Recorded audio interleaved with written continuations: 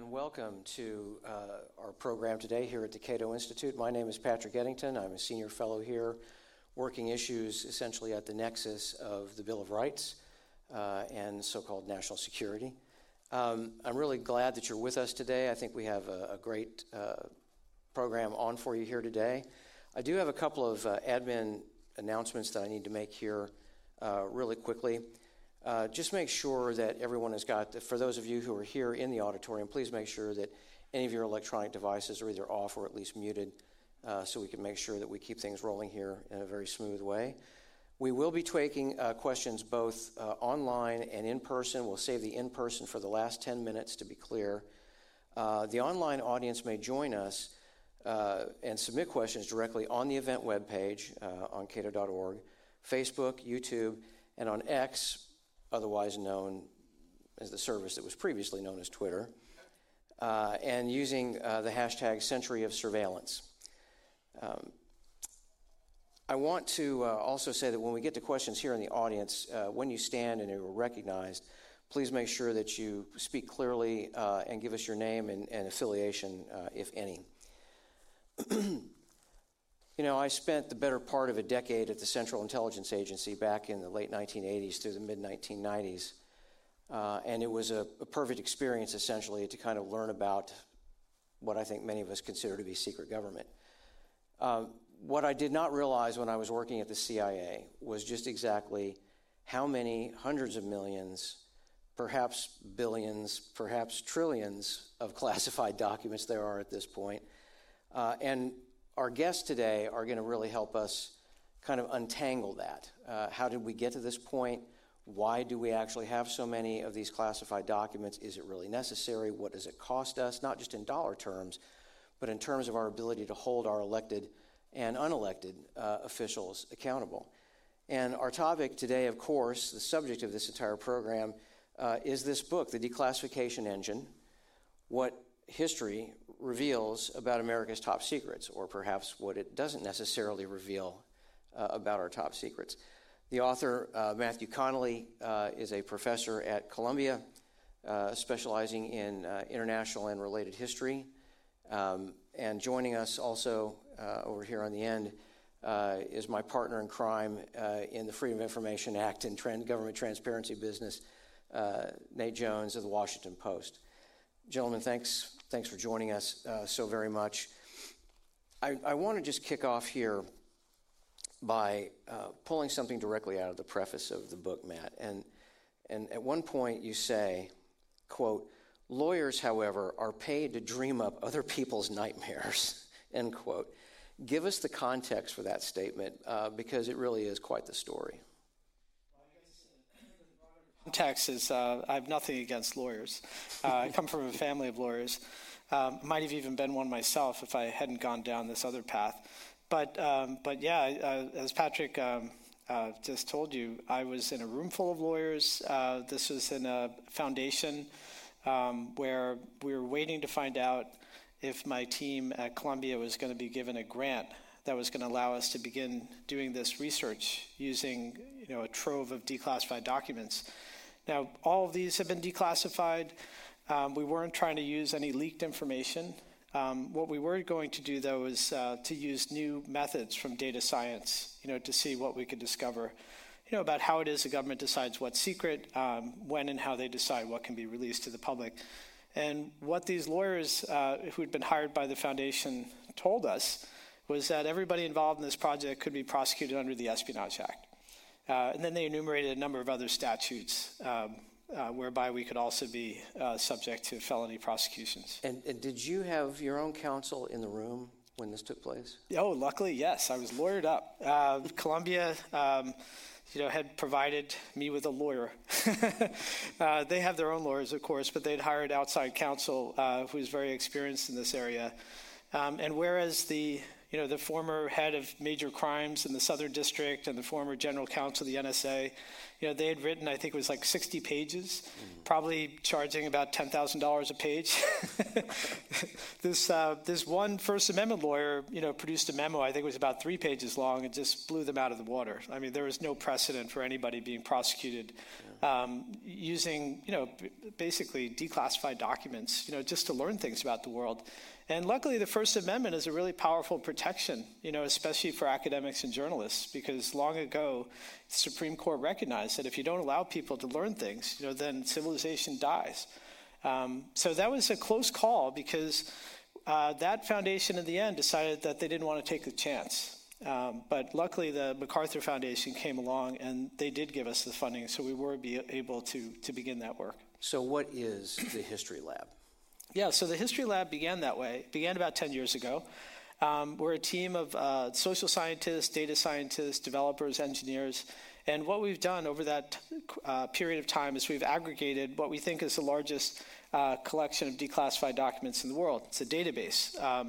Now, people may correct me, but they haven't yet, because there are large volumes of declassified documents. The government has, it's estimated, over 20 Washington monuments worth of records that have not been released to the public.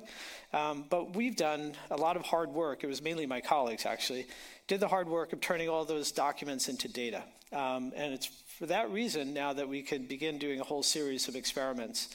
Learning, for instance, what kinds of topics tend to be classified at the highest level, who's in the room when things are still withheld decades later, how long does it take, for, say, a document about nuclear weapons to get declassified versus one that's about UFOs. And, the new frontier now is, these frontier models, or large language models like ChatGPT, which I think are going to take us to a whole new level. Nate, could the Washington Post use something like that? Well, Jeff Bezos just has to write us a small check, and we're in business. Just as long as the journalists aren't turned into bots.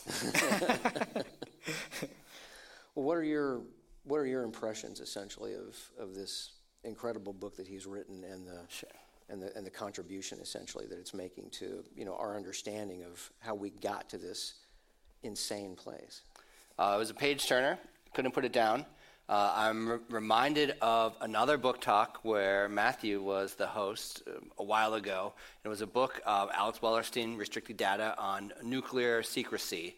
And Matthew erupted almost in his comments on Alex's great book, "Where's the outrage?"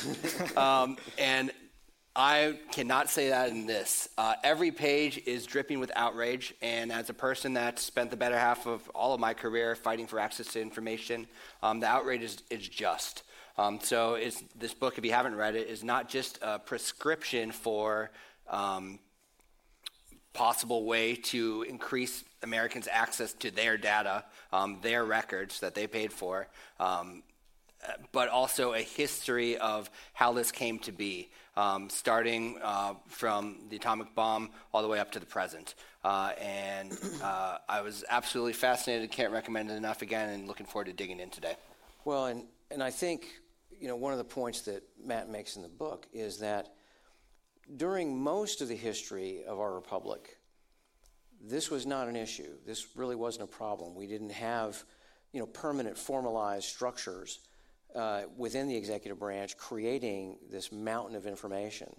And at this point, I'd like to go to this first slide. If you take a look up here, we're looking at the total number of lines encoded in communications from U.S. legations located in Europe. And this comes straight out of Matt's book, actually. Can you talk about how you got to that particular point there? Yeah, sure. I mean, I created the graph, but this is actually someone else's research. And by the way, Alex Wellerstein's book, Restricted Data, is phenomenal. It's a fantastic book. And I'm fortunate. There's now, a number of scholars working on the history of secrecy. There was almost nobody doing this 10 years ago.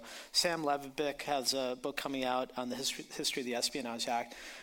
This, I wish I could remember, but if you take a look at my book, you'll find the original research was not by me, but what I did was just, I like to look at graphs. I sometimes find them illuminating.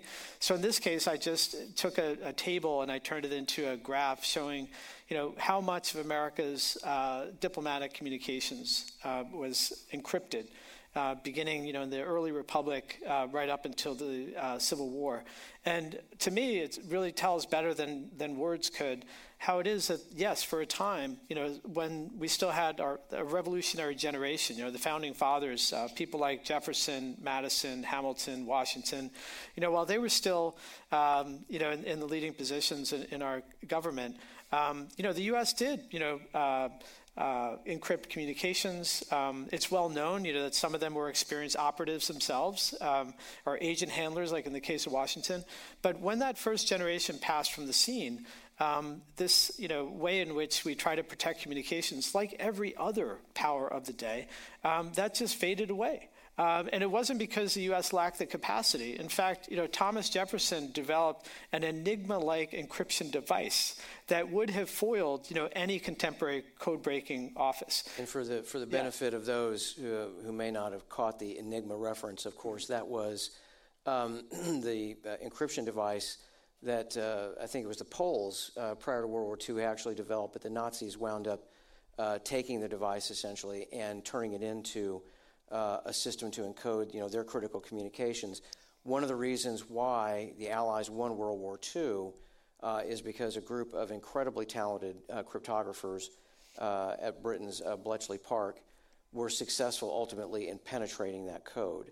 And that's one of the reasons why so many Nazi submarines were destroyed in the Battle of the Atlantic ultimately. And that was pivotal in terms of allowing the United States, when it ultimately entered the war, to be able to successfully transport troops and war material over to Europe and ultimately launch the invasion at Normandy and finally destroy the Nazis. So, that whole issue of encryption and how valuable it is in terms of, keeping communication secure, there's no way to underestimate that. And in our modern world, of course, those of us, who use apps like Signal or other encrypted apps, we do that in order to do for the same reasons that the founders did.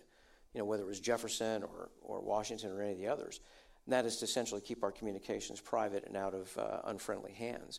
But I think this graph, to me, speaks to how much things have changed, essentially. What it was like back in the day, if you will, before we had this giant national security state, compared to what it is today. Yeah, and I was just going to say, notice the period of the Civil War. That was a time in which the U.S. conducted open diplomacy. The President Lincoln decided that the Union cause would be better served by conducting American diplomacy in the open. So he began to publish American diplomatic communications, sometimes just a few months after they were first delivered. And this, caused an uproar in foreign capitals. No other country in the world was doing this. But it just shows how even in wartime, in some cases, the U.S. was really radically different, radically more accountable and transparent than other countries of the day. I want to give the audience just a little taste of Matthew's outrage.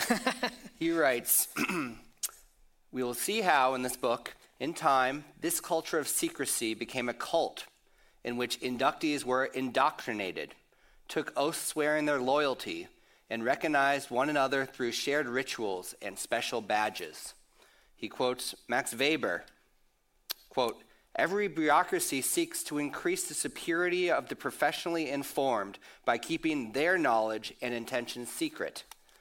But he didn't just bash from the outside. He got a senior CIA official to tell him, I don't think the official gave him his name, but the CIA official said nonetheless, quote, "The best engineering decisions are the ones debated in public. The very worst are the ones hidden from scrutiny under the cloak of secrecy." So that makes me ask the question, is secrecy, including national security secrecy, at odds with the scientific method of hypotheses, complete citations, replicable results, and peer review? Yeah, usually, yes, with few exceptions. I mean, there certainly have been, very impressive scientific projects undertaken under the cloak of secrecy. I mean, famously, I think now we're all thinking about the Manhattan Project, right? Even if you haven't seen the Christopher Nolan film. But actually, one of the scientists, one of the leading scientists as part of that project said that if they had not conducted that research in secret, they probably could have deployed a weapon 18 months earlier than they did in the end. So just think of it. Imagine, if the U.S. had been able to deploy atomic bombs in early 1944, how different the course of the Second World War might have been. Right? So certainly I wouldn't dispute the idea that there's sometimes a place for secrecy, but then all the more reason then, right, that we have to be discriminating and judicious and make sure that we're actually identifying the information that really could kill people. And the rest of it needs to be available to the American people so we could keep our government accountable for all the other decisions that they make. What are some examples of these real, true secrets that should be protected? Yeah, well, I would say, for example, the identities of covert operatives, or even, in some cases, the people who speak with American diplomats thinking they can speak in confidence. I'm not a fan of WikiLeaks. I think it was reckless when, whether it's through poor operational security or poor, choice of partners, they allowed hundreds of thousands of diplomatic cables to be released. Because, if now you go back and you do a keyword search to protect closely, you will find dozens and dozens of names of people whose lives were then put at risk, right? Merely because, in some cases they were human rights activists and others, they committed the crime of speaking to an American diplomat. So absolutely, there is an important place for secrecy. I'll give you an example, how on the other hand, the United States sometimes doesn't even protect its own. Just think of the Office of Personnel Management hack, right? That's how millions of people, some people in this audience perhaps, now your personal information, Patrick, for instance, Patrick's most personal information, I'm not saying he has any secrets necessarily, we don't know, but when he was asked, about his drinking alcohol, taking drugs, money problems, gambling, and they also asked, typically as they would, right? They would have asked his friends, his employers, sometimes even their doctors and so on. Everybody has to give up this kind of information, to get a security clearance. All that information now is in the hands of the Chinese government. None of those records were classified. None of them. Which just brings us to essentially the issue here of, trying to actually keep a handle on that which really should genuinely be, under lock and key, so to speak, and that which you just really shouldn't, necessarily be concerned about.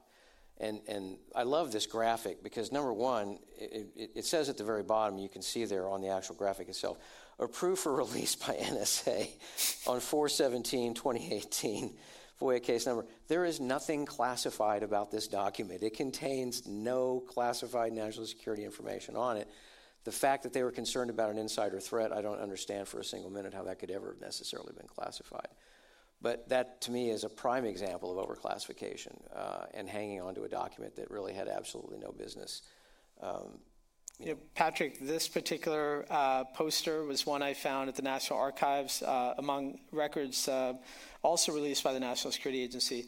Almost all of them related not to what the NSA typically does, right? I call this chapter the secret of secrets because, as you were saying, if you can't keep your own information, your own communication secret, then nothing is secure. But interestingly, the National Security Agency, when they were releasing records, there was almost nothing about, with few exceptions, like their precursors when they conducted Army intelligence, when they did the Venona operation, for example. Otherwise, there's almost nothing now we know, even from NSA operations from 70 years ago, right? Their success or failure in decrypting Soviet communications from the entire period of the Cold War is almost completely unknown. But they did release a lot of records related to things like physical security, personnel security, like how they conducted, background checks, who they interviewed, how they did it, how it is they protected their physical facilities, and so on. So what's interesting about that for me is I was able to write a whole chapter how you would hack into the NSA. Because even back in the 1950s, those records, many of them were never classified. Like the blueprints for NSA headquarters at Fort Meade were not classified. Like you could have seen, and you still can if you go to the National Archives, all these schematics about their duct. I'm not saying you should do this, but all this information's out there. So it's bizarre in some cases, the things that, like this poster, for example, is treated with utter solemnity, but it's released along with all these other things that really could do damage. And I think it's important for folks to understand that NSA's ability to do this kind of thing stems from its original authorizing legislation passed in 1959. It's known as the National Security Agency Act of 1959. It's Public Law 86-36. And Section 6 of that particular statute gives the NSA the ability to withhold literally anything, which is exactly how we get this kind of insanity here that we've been talking about. And that's one of the major problems that we have with respect to this secret government and this secret history of our own country, is that so many of these, they're called so-called B3 statutes, and in the world of the Freedom of Information Act, there are 9 specific exemptions that federal officials can invoke in order to withhold information, and one of those is known as the otherwise protected by statute provision. That's known as the FOIA B3 exemption. And there are literally dozens of agencies and departments that have this. And the Government Accountability Office has done reports over the last few years that show that the number of those exemptions passed by Congress and signed into law by presidents of both parties has simply exploded over the last several decades. So we see not only the internal bureaucratic machinations here to try to basically conceal information that would otherwise expose waste, fraud, abuse, even criminal conduct.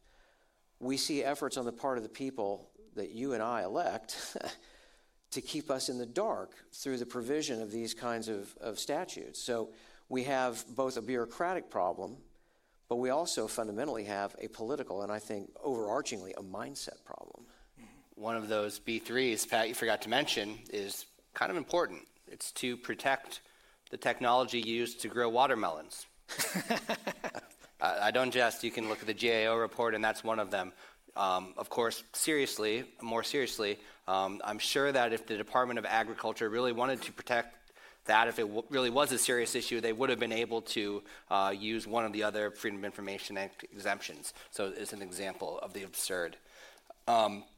So we just talked about something that was not classified that should have been classified, probably, the schematics to the NSA. But I want to raise another point, and that's that lots of times we talk about declassification, properly classified information, and that goes to an executive order. It's currently Executive Order 13526. As Matthew says in his book, it's usually updated by every president, but it has not yet been updated for the past 2 administrations. But my point is that just because that executive order defines what is and is not properly classified does not mean that these records pass the laugh test. So, for example, I think most people in this room probably learned in middle school that the Cuban Missile Crisis ended when Kennedy secretly negotiated to remove the Jupiter missiles from Turkey in exchange from the Soviet Union moving its missiles from Cuba. The Department of Defense and most other agencies redact that in every record, and it cites to Executive Order 13526 as a properly classified secret.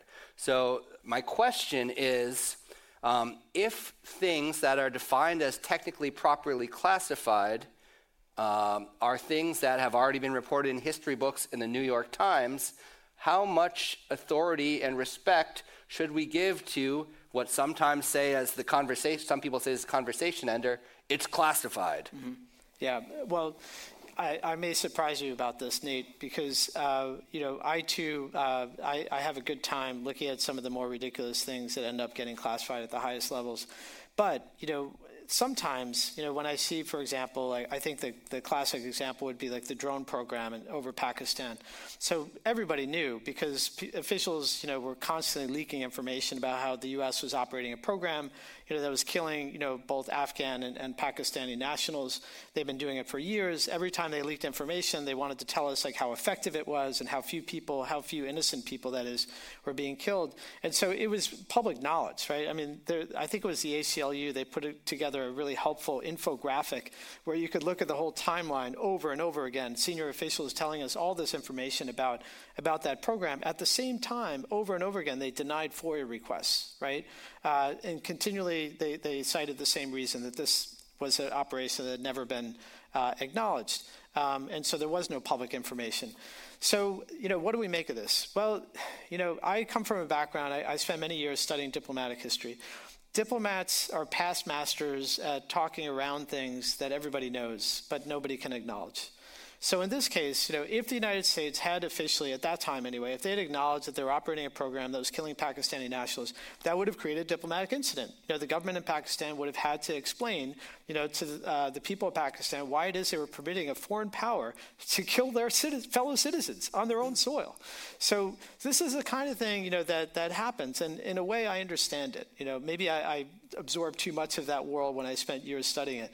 So I would draw a distinction between examples like this where, yes, things are public knowledge, but no, they're not officially acknowledged, and examples where we just know it's incompetence, or worse, right, when they're actually covering up activity that anyone would deem to be illegal, or worse than that, worse than a crime, an error.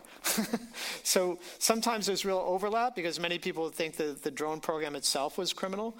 But yet and still, there are distinctions that diplomats are paid to make, and I think that would be one of them. Well, we have an anonymous viewer who's posing really kind of a threshold type question, so I want to take this opportunity to read it. Why are agencies allowed to control the declassification process? They have a bias in favor of secrecy. Should the U.S. set up an independent agency to operate the declassification process? Yes. The answer is yes, because when you look back the history, and I wrote a short piece, if anybody wants to hear a longer version of this, I wrote it in Time. And the title was, the president is not going to fix the broken secrecy system. Just ask Joe Biden.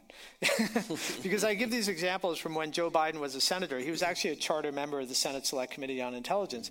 And back in 1977, he was telling everyone who would listen that the only way in which you were ever going to get sanity for what was already a system that had gone out of control was if Congress acted and they created a statutory basis for defining national security information.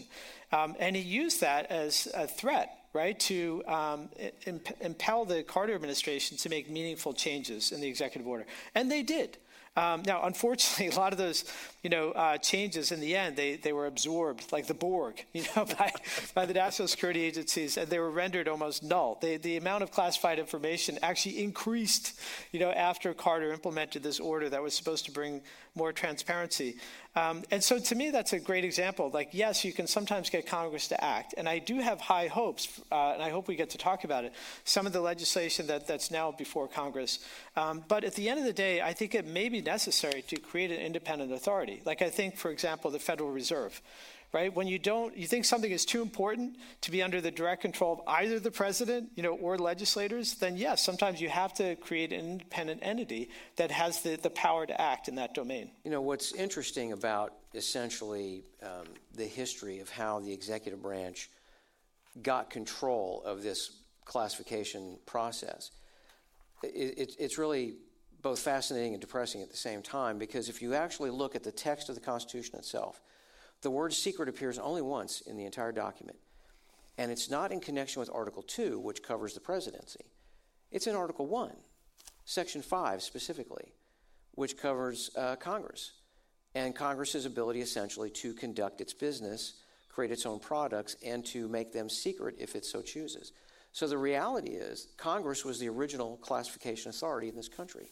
But what's happened over the course of the last 2 centuries, essentially, is that Congress has essentially largely ceded that. The last time that Congress really asserted itself in this area was during the Church Committee period in the 1970s, after a number of these major scandals involving the FBI, my beloved former employer, the Central Intelligence Agency, and the National Security Agency came to light.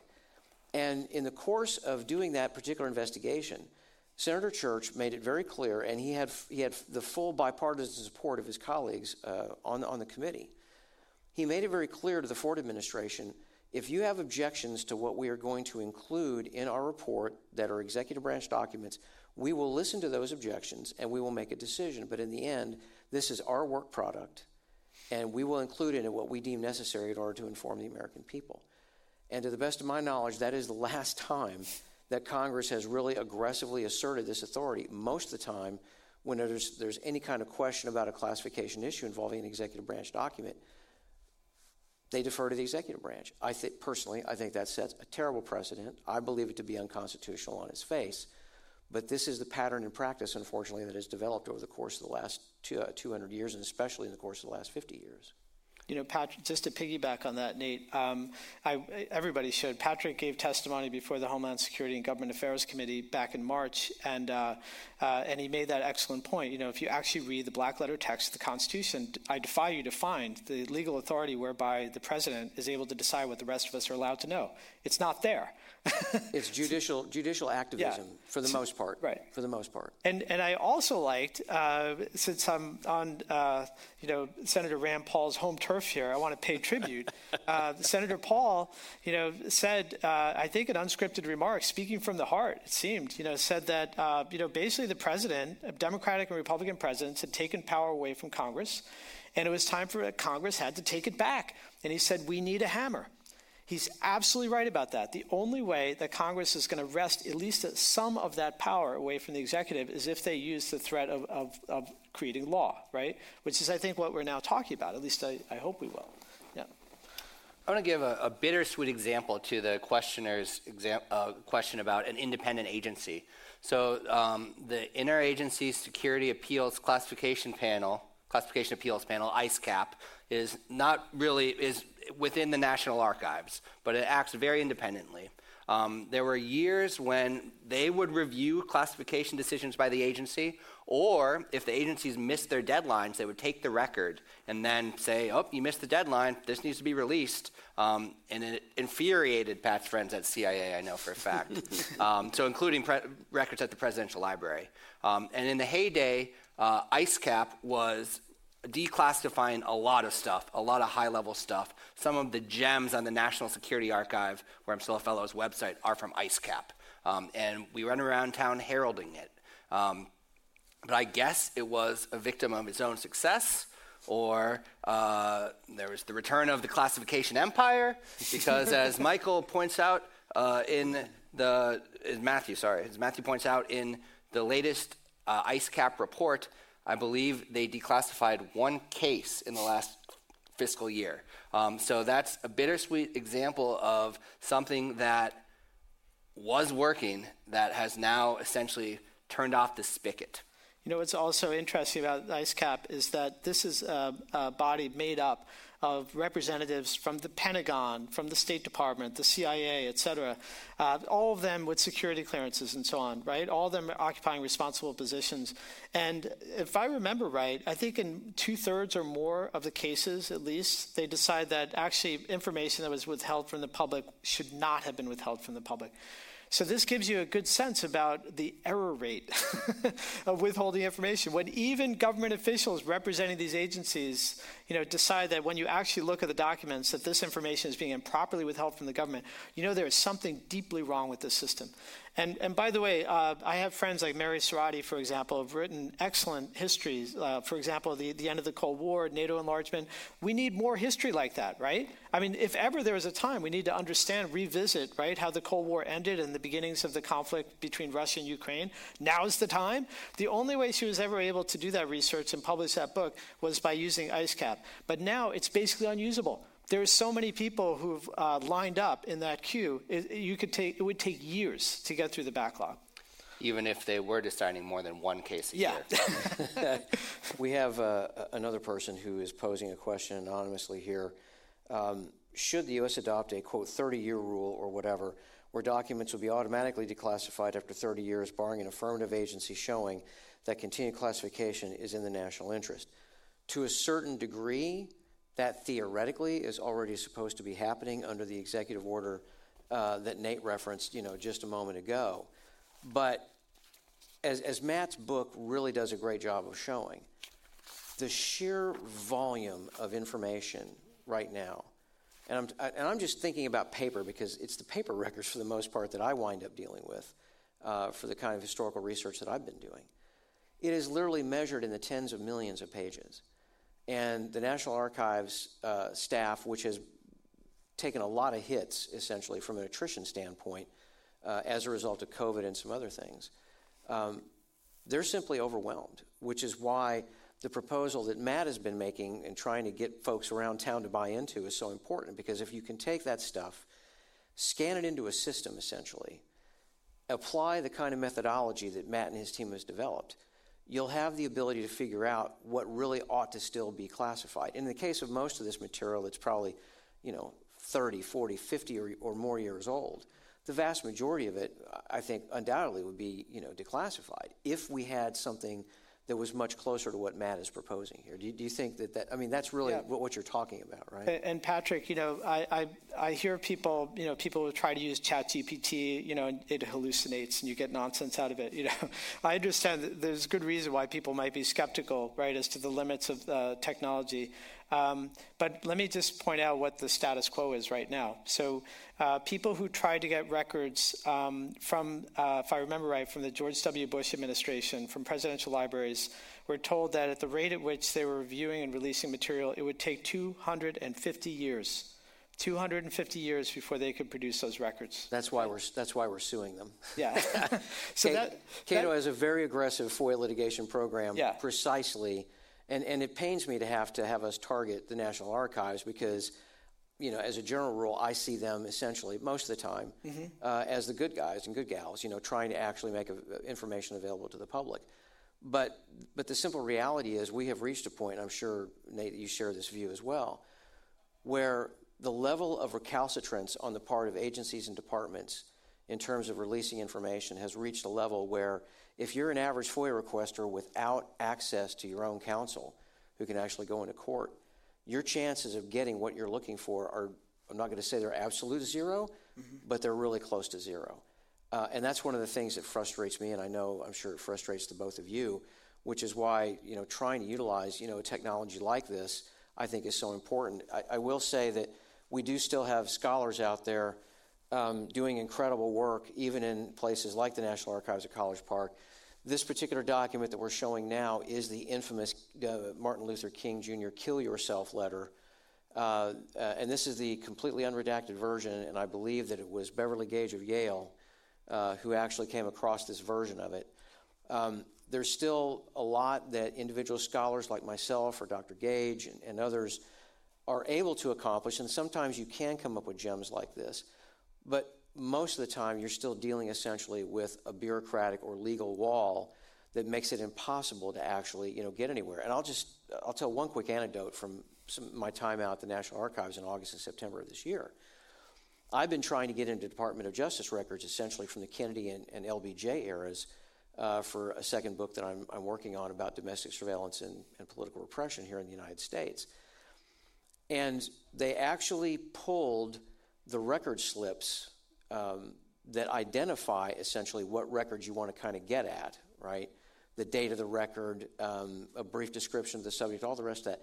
They literally barred access to those record slips in that Department of Justice group because somebody had a freak-out incident over potentially nuclear/restricted data being referenced. Bear in mind that these record slips have been served to researchers like myself prior to this for literally decades. So when we talk about the lack of a system that is essentially digital in nature, fully keyword searchable, fully indexable, et cetera, that's how I think you ultimately get to a place where you avoid, this kind of a problem.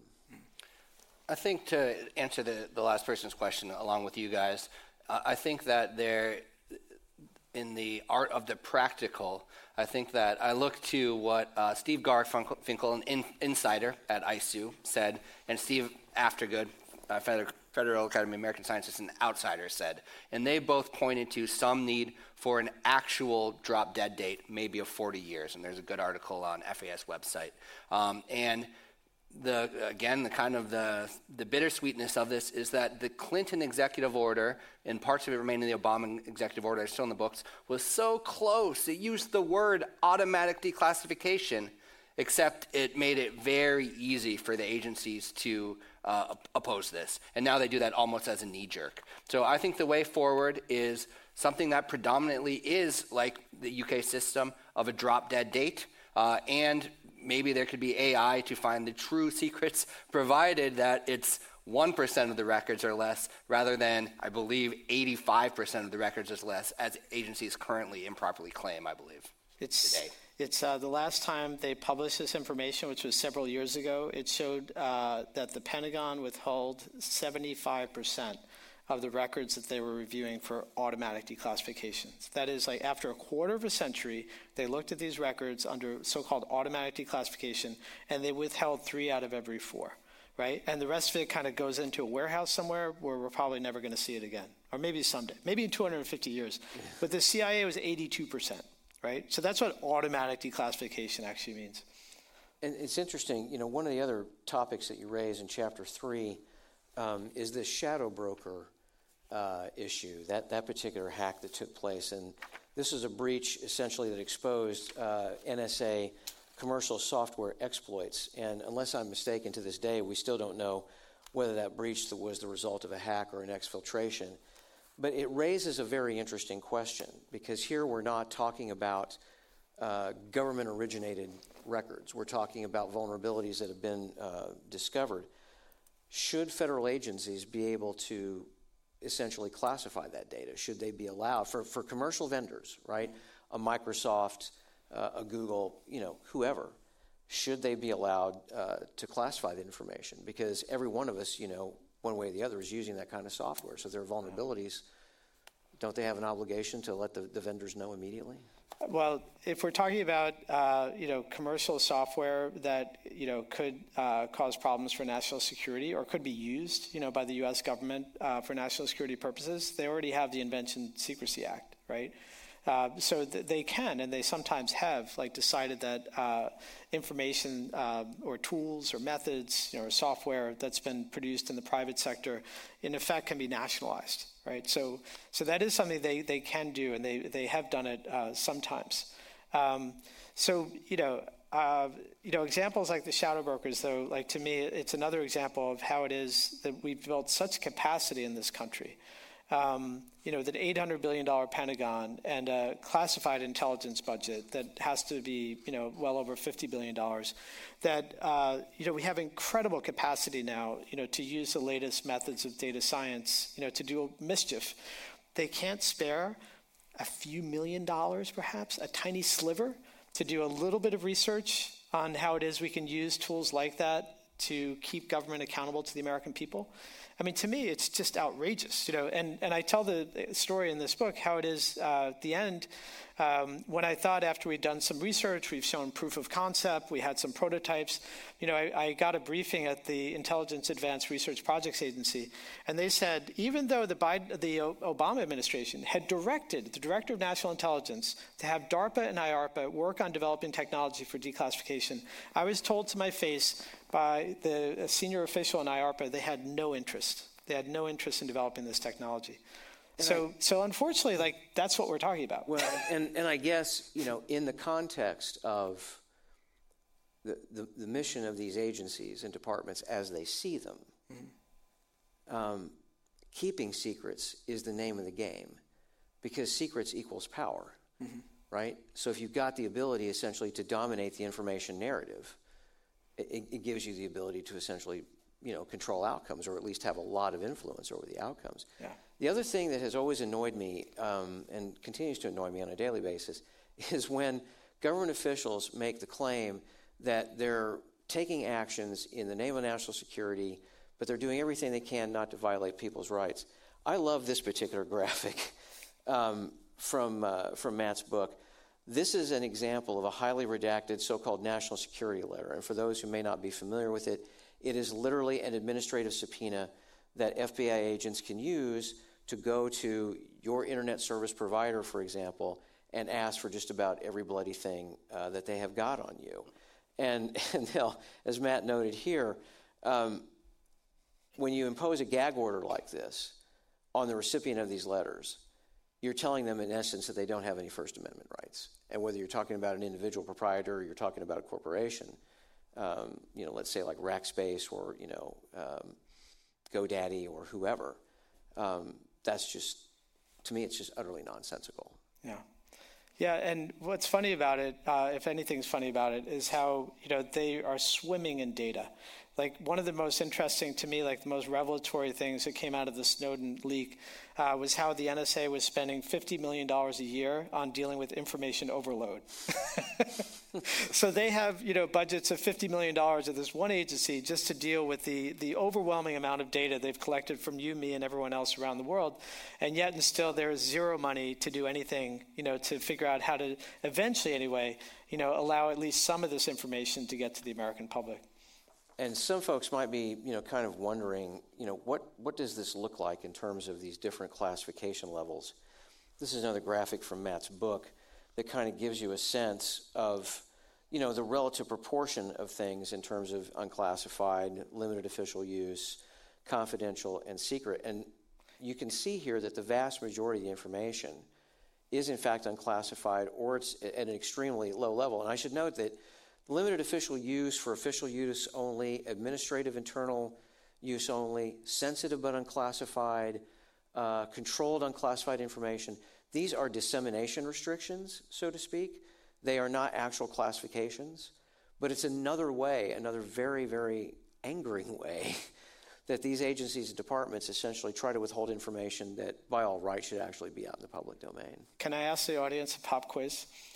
So I'm a professor. I can't help myself. So can anybody tell me when, from looking at this graph, it's a trick question, when did we transition from, the least accountable, most secretive, most unlawful perhaps, until recently, president that we've had in the 20th century? When did we see the transition to the president who was famously transparent, who gave an interview to Playboy magazine where he admitted to his lust for women who are not his wife, president who famously campaigned on how he was going to be accountable to the American people and be a president that would serve the ideals of democracy because that was a better way. Can you tell? Yeah, you can see there's a transition from Nixon, to Ford, to Carter. You can see the dramatic change that made in the amount of diplomatic cables that were classified versus what was unclassified. So this is an example, like, do what you like with executive orders, even with the best will in the world. And Carter, by the end of it, he actually quite liked secrecy. He even said we need to have a new, presidential level of secrecy. Some of his aides said we should call it royal. This is Jimmy Carter. Even Jimmy Carter was seduced by the dark state. Oh. So this is what we're up against. If you think the executive branch is going to reform itself, this is what we're up against. And this is another example, essentially, of what we're up against. This also, of course, is from Matt's book. And you reference Nixon's secretary, Rosemary Woods, and the 18 and a half minutes of missing audio and all the rest of that. But as you point out, that was just literally one incident in one particular day. Here, you're looking at Kissinger's State Department records and what happened to them. Well, I had this question from a historian. She's working on a biography of Henry Kissinger. And she said, well, off the record, what do you think happened to them? Because it's really kind of interesting. The only way you can produce a graph like this is if you take these millions of State Department cables in electronic form, you look in the database to see which ones have, message text, deleted or message text unreadable. And then you simply count them, right? And you look at that relative to all the other, cables produced at the time. And what you see is these really weird kind of spikes where there are particular periods where, many, many records have gone missing, especially the secret ones, interestingly. The ones that are classified, we don't have any of the top secret cables in this, release from the National Archives, but of the ones that are secret and below, it was 5 times more likely that secret records were going to go missing compared to the ones that were unclassified. And it's strange, right? Because you would think when they implemented this new system, this was the first time, to my knowledge, the U.S. government created an electronic record system to retain textual records. It started in the State Department. They built it so they could stop leaks, by the way. It started in the Nixon years. But when they implemented this system, you would think they would have all the kinks worked out by the 3 or 4 years in. Instead, that's when you have these massive losses. So I asked, on the record, obviously, I told her that I asked the archivist, who's the most knowledgeable about this whole system. He's been, or had been, at the National Archives for almost 50 years. He was actually there in the 1970s. He said we'd never gotten an answer from the State Department. Nobody could explain how this happened. So the honest answer is I don't know. But I'd love for more people to look in on it. And we do know that Henry Kissinger, he famously said, everything that's on paper will be used against me. So he clearly had the motive. We have a couple of other online questions here that I'd really like to work in while we still have the time. How do other democratic countries handle the declassification of information? Are there lessons the U.S. could learn? I think, Nate, you've kind of spoken to some of that with respect to the UK system. Not sure that we have a lot of other examples from countries other than the United States. I would just say in general, one lesson is that freedom of information laws should be disclosure statutes, not withholding statutes. The more successful countries, the laws that people use to request records essentially are used to show that it's not normal for records to be secret, and it's much easier to make them unsecret, where the Freedom of Information Act over the years and bad court rulings and et cetera has flipped that around, and it's more easy for people to use that and use exemptions Pat talked about to withhold. And that goes to another question that we had from David. Can you protest over redacted material? The short answer is yes. There is an administrative process within FOIA that you have to exhaust first, but if you still get denied on that administrative appeal, you can, take it to the federal courts, but of course you have to have counsel, that's willing to do that for you. We're down to our last 10 minutes. At this point, I would really like to open it up for our audience here, for anybody who might have questions. We've got some microphones that are going to be coming around here, so if you'll bear with us for just a second. One thing, just while we're waiting, there are now more than 100 countries in the world that have something like the Freedom of Information Act. The U.S. wasn't the first, was one of the first, and in many ways you could say it kind of led the world, And I think we're going to be the first country that's experienced the challenge of how do you deal, with big data when much of it is classified. So the struggles that we're seeing, in the National Archives, which has less funding than military bands, by the way. Pentagon spends more money on bands than this country spends on the National Archives to preserve our national heritage. But they are obviously struggling with this. They're underfunded, and it's really a chaotic situation. It's only getting worse. But unfortunately, I think this is just the beginning. I think many other countries in the world are going to be running up against the same kinds of challenges. Gentleman down here in front, the jacket and the red tie. If you could give us your name and any affiliation. I'm Peter Humphrey. I'm an intelligence analyst and a former diplomat. I note that the oldest piece of classified information in our system is the formula for an invisible ink, and it dates from about World War I. My question is, we shot down this Chinese spy balloon with a $700,000 Stinger missile instead of a bow and arrow, and all this gear comes crashing off the coast of the Carolinas. And our government has yet to reveal a single one of the instruments on board that. I wrote a note to the Washington Times saying, hey, why don't you guys look into this? Silence. I wrote a note to the Washington Post saying, hey, why don't you guys look into this? Silence. So I'm wondering, what do we get by withholding from the American people the instruments on a Chinese balloon? Do we fear like maybe the Chinese might find out? And secondarily, the love letters from Kim Jong-un to Trump, why haven't those appeared in Washington Times or Washington Post? Can you shed light on those two horrific situations? Probably any of us could. I mean, in my case, I would say this is another example where it's not completely unreasonable. I think what they wanted to do in some cases, like I think they would rather have never disclosed, the U.S. that is, that the Chinese was overflying U.S. territory because they didn't want to reveal what our capabilities are. I mean, obviously, like we could see it, right? But what more did we know about it in terms of like picking up on electromagnetic signature and other things that are kind of above my pay grade. So in situations like that, I think sometimes they don't want to reveal, like in this case, what they were able to recover, because if the Chinese don't know, then maybe it's better they don't, right? So there are examples like that I understand. It may be that an adversary in other cases might know something. We don't want them to know that we know. There are other cases, of course, where the American people knows, or no, I'm sorry, it's just the opposite. Like our adversaries well know, and it's really high time the American people understands better.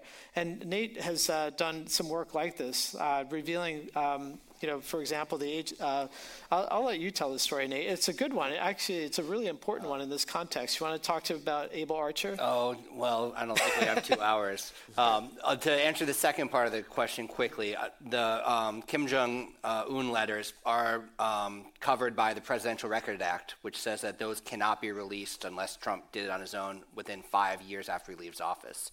So starting in a few months, if he's not elected, you could file a FOIA for them, but that's a different law. Let's go to another question. I can talk Abel Archer on the end here. Thank you, though. Thank you. Hi, my name is Todd Wiggins. My website's called Meet Me DMV, and so I can appreciate the subject matter, and I wanted to apply it to Area 51. Do you talk about that, about UFOs and the fact that this subject was brought up recently again, and we still have no serious answer from NASA about what, in fact, does exist or we know? I love UFOs. Can I take this one? Have at it. Have at it. So, it's true. After 5 years, you can request records from presidential library, or what we now call, whatever we call them, right? I mean, now that they're not going to be any more presidential libraries. But still, when they're presidential records, it takes 5 years before you can even ask for them. I know somebody who was very diligent, who waited for the moment, when they could first, request information. I think it was from the Clinton years. And in this case, they said that they found out, even though they thought they pressed the button the moment it was possible, they were already like number 52 in line. And they were told the first 51 were all about UFOs.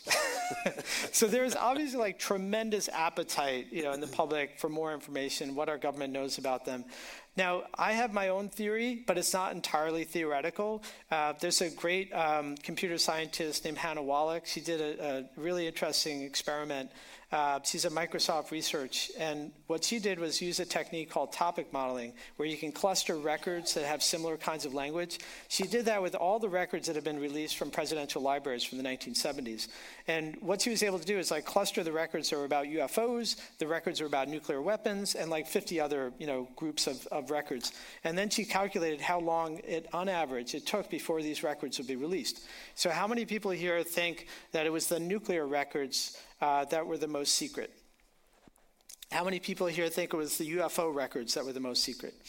Okay, I'm sorry, you're wrong. Actually, it was only 14 years before the stuff about UFOs got released, and it was 55 years before the stuff about nuclear weapons gets released. The exception that proves the rule, I had to insist on having that picture in here, was an Air Force program to build flying saucers because they thought they would be stealthy and they would be excellent for reconnaissance and nuclear weapons delivery. So that was the exception that proves the rule. When the U.S. Air Force builds a flying saucer, we're going to keep that secret for half a century. And don't you think, contrary to a lot of Hollywood film scripts, if the Air Force had better evidence, if they had better than the flying Tic Tacs that turns out they were only going 60 miles an hour, if they had really good evidence that there was alien life forms that were threatening life on Earth, why wouldn't they tell us? Is it like they don't want to cause panic? They love causing panic. I mean, just think, the bomber gap, the missile gap, the Iraqi WMDs, any information at all doesn't even have to be true. If it's going to make people think we have to throw more money at the Pentagon, they're all over it. So that's my skepticism when it comes to UFOs. But I'm ready. If there's better evidence, I'm the first one who's going to want to read it. I tend to think that if they're out there, they take one look at what we're doing on this planet to each other, and they think, next, let's get to the next galaxy or the next solar system. That's my 2 cents on that one. Folks, if we could put up the last graphic here that I've got in the package, and we will get to your question, ma'am. Hang on one second. Thank you. This side by side is my favorite out of the whole book. They're actually on 2 different pages, but the one on the left essentially shows you the amount of time that it's taking, and this is the Foreign Records of the Foreign Relations of the United States collection. We've gone from maybe, just a few years in the very beginning of the series all the way up to anywhere from 40 to 50 years, to see anything, essentially, which is, of course, nuts. And then the graph on the other side, of course, shows, the number of documents. So longer and longer and longer, keeping them secret, fewer and fewer and fewer actually popping out. The gentlelady here had a question, so if we could get the mic to her. Thank you. Thank you. I really appreciate this lecture. It's been really insightful. I'm Sarah Bronkhorst. I'm a journalist living in DC right now, but I'm from Amsterdam. And I wrote my undergraduate thesis about the Espionage Act and whistleblowing. And I'm just very curious on your take. How should whistleblowers within these organizations navigate the balance between the public interest and also valuing the reasons why those documents were classified at all? We were talking about WikiLeaks and that it's quite a debatable subject, but how should whistleblowers go about in navigating this landscape and respecting both sides of the coin? No, it's a great question. I think I'm the only actual former government whistleblower on the panel, so I'm happy to actually take that one. The existing statutory structure that we have right now for whistleblowers to try to protect them, particularly in a national security context, so somebody who works in the intelligence community, FBI, et cetera, is really a very bad joke. And I've written about this extensively. Until we get a whistleblower protection statutory framework in place that allows someone in a federal agency or department to, at their discretion, at their sole discretion, without having to inform their employer, to go to their member of Congress, their senator, or a committee of jurisdiction without any kind of fear, or the Government Accountability Office, that would be another place, or the Office of Special Counsel. Until we have a structure like that that's really ironclad, no whistleblower at the end of the day is going to be safe. They're simply not going to be safe. You know, we saw some of this with respect in the Trump era, where an individual came forward, presented information to the House Intelligence Committee suggesting that Mr. Trump had in fact engaged in the conduct that he was subsequently impeached for, at least in the House. But there are all kinds of other situations, you know, that have come up over the course of the last several decades in which whistleblowers have taken a look and decided that because the general protections are just not there, it's better to simply go to the press in order to inform the public. The problem with that is if you signed a secrecy agreement, that opens you up to prosecution. And that's why I generally, if you're out there, if you're watching this particular program, you're in the federal government and you're thinking about blowing the whistle, my advice to you is to go to the Project on Government Oversight or the Government Accountability Project, reach out to them using secure communications, and get yourself a lawyer before you do anything. Because they will absolutely come after you, even if your disclosure, as in the case of Edward Snowden with respect to domestic surveillance targeting each and every one of us, even if your disclosure is clearly in the public interest, there is no so-called public interest defense. So that's one of the great gaps that we have. Great question. Thank you very much. I think we're going to have to leave it there. We're already a little bit over time. My thanks to Matt Connolly, to Nate Jones, to all of you here in the auditorium, and all of those of you who've been kind enough and patient enough to watch. Thanks so much for joining us. For the Cato Institute, I'm Patrick Eddington.